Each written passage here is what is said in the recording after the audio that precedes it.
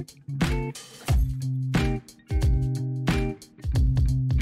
there. Today we're going to go through somatic symptom and related disorders. So there's going to be 4 in this episode today. The first will be somatic symptom disorder. The second will be illness anxiety disorder, also known as hypochondria.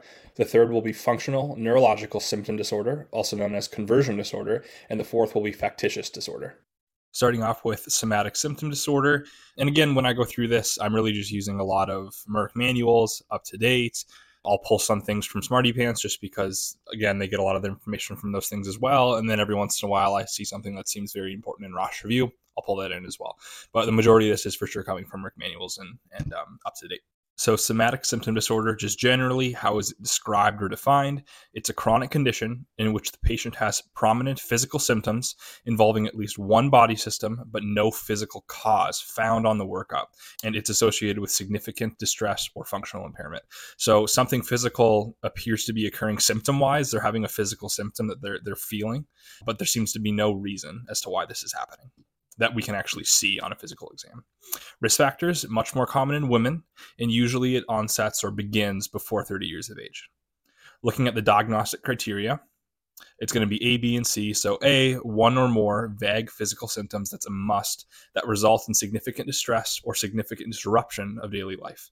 B, at least one of the following. One would be thoughts, disproportionate and persistent thoughts about the seriousness of one's problems, or 2, emotions, persistently high level of anxiety about other symptoms, or 3, behaviors such as excess time and energy devoted to these symptoms. So that's B.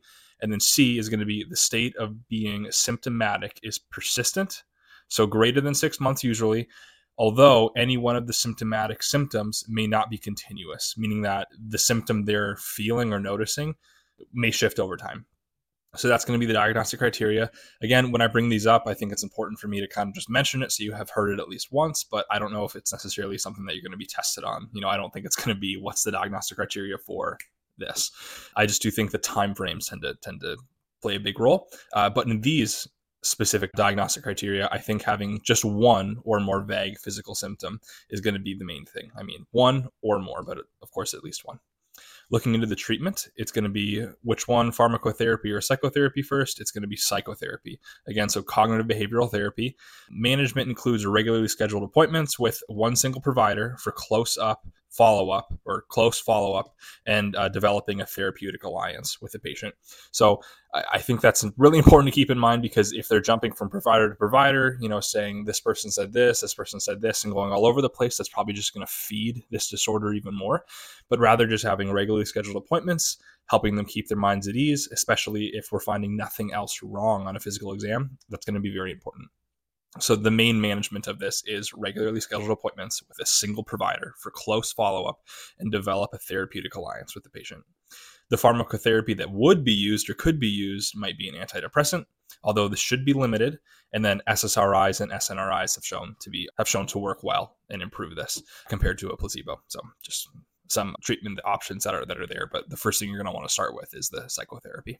Okay, next we can go into illness anxiety disorder. So what is this? It's characterized by excessive concern or preoccupation about having or developing a serious undiagnosed general medical disease. So you might hear people call themselves hypochondriacs. This is kind of what they're describing, illness anxiety disorder. So just always worried, totally concerned, just like I've got something going on, although there isn't anything going on.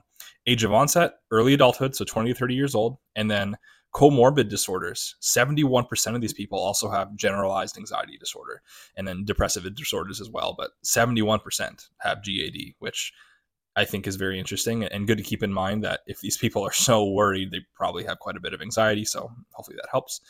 Diagnostic criteria. Again, this will be A, B, C, D, E, and F. A is going to be preoccupation with having or developing a serious condition.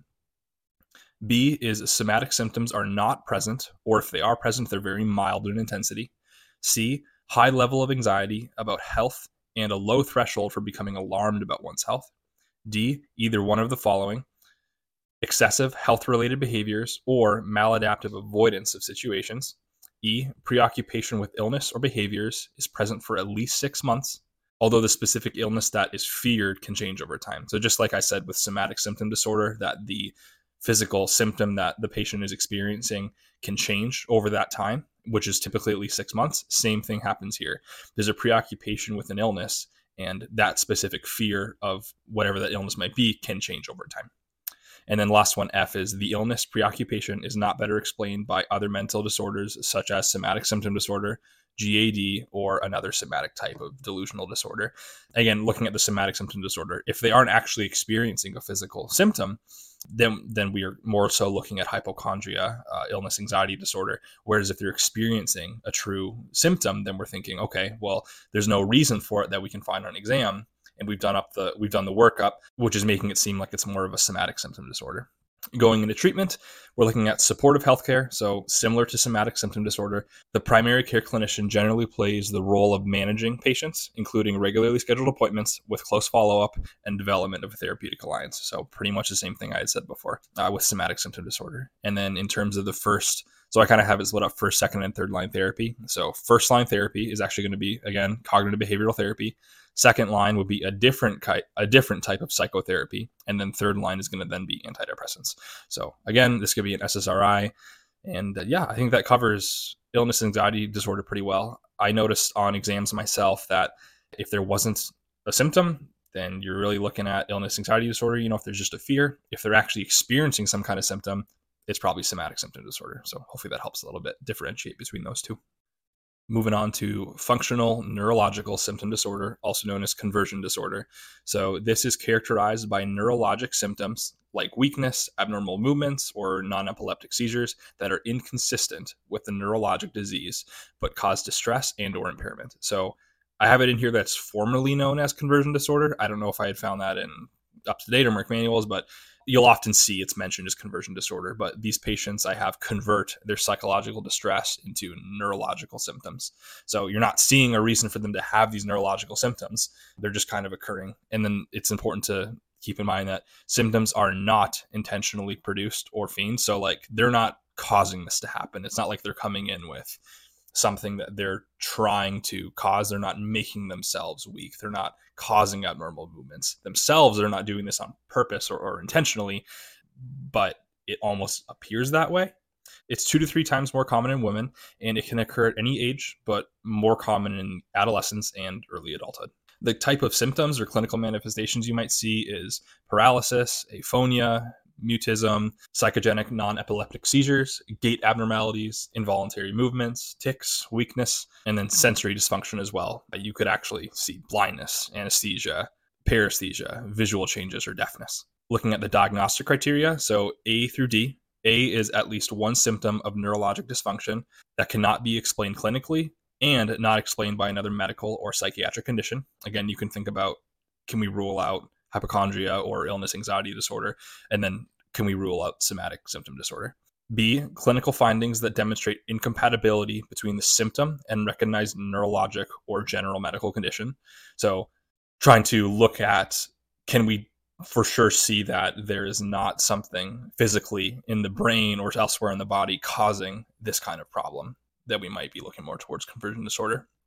C, the symptom or deficit is not better explained by another medical or mental disorder. And D, the symptom or deficit causes significant distress, psychosocial impairment, or other important areas of functioning, or warrants medical evaluation.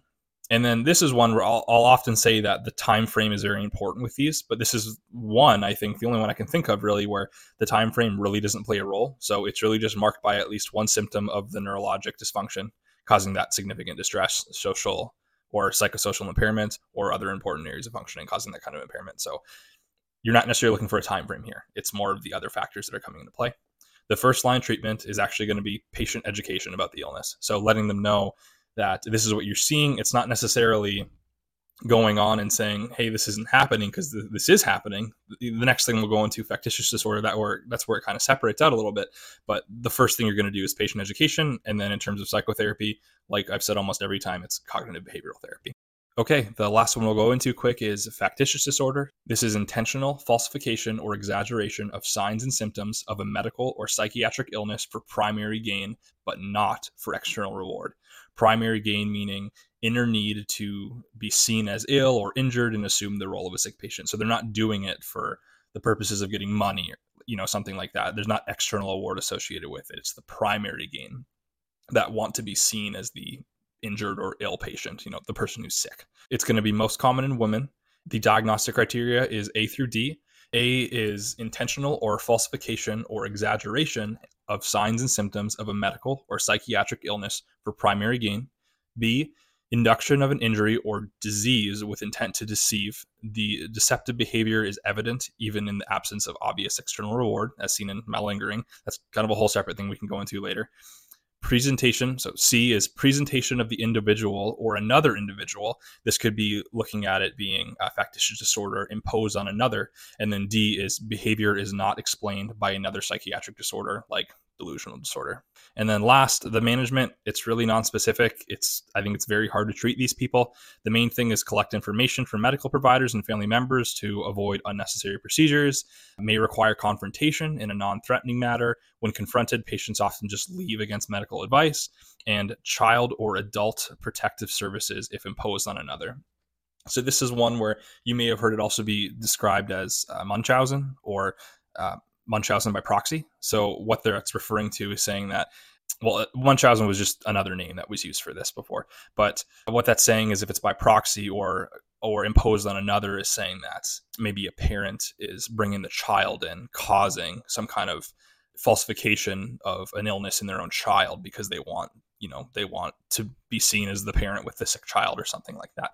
I don't have any experience of that in the real world, but this is what I've come to understand. And then the most common caregiver population in which factitious disorder or Munchausen imposed on another is diagnosed is going to be biological mothers. So what I'm trying to say there is that biological mothers are the most likely or most often seen caregiver of a child who's going to actually be causing or imposing this factitious disorder on them. I think that's kind of confusing to say, hard to get at a little bit, but all I'm trying to get at there is that factitious disorder, this is when the person themselves is choosing to falsify or exaggerate signs and symptoms. A factitious disorder imposed on another is when somebody is doing that to somebody else, like doing that to their child. And the most common population to see that in when you're imposing it on another will be biologic mothers. So hopefully that helps. I know that was kind of a little bit confusing there. I know when I had looked up videos myself to go through these before while I was studying, it was hard. It's difficult to try to listen through someone else trying to talk through it, especially when you don't have visuals. But hopefully this is something that you can just listen to quick. But I do think that particularly with the somatic symptoms and those related disorders, I think it's important to maybe sit down, make up a graph, make up a chart, and really just be able to identify all the differences and similarities. But anyway, hopefully that helps, and see you next time.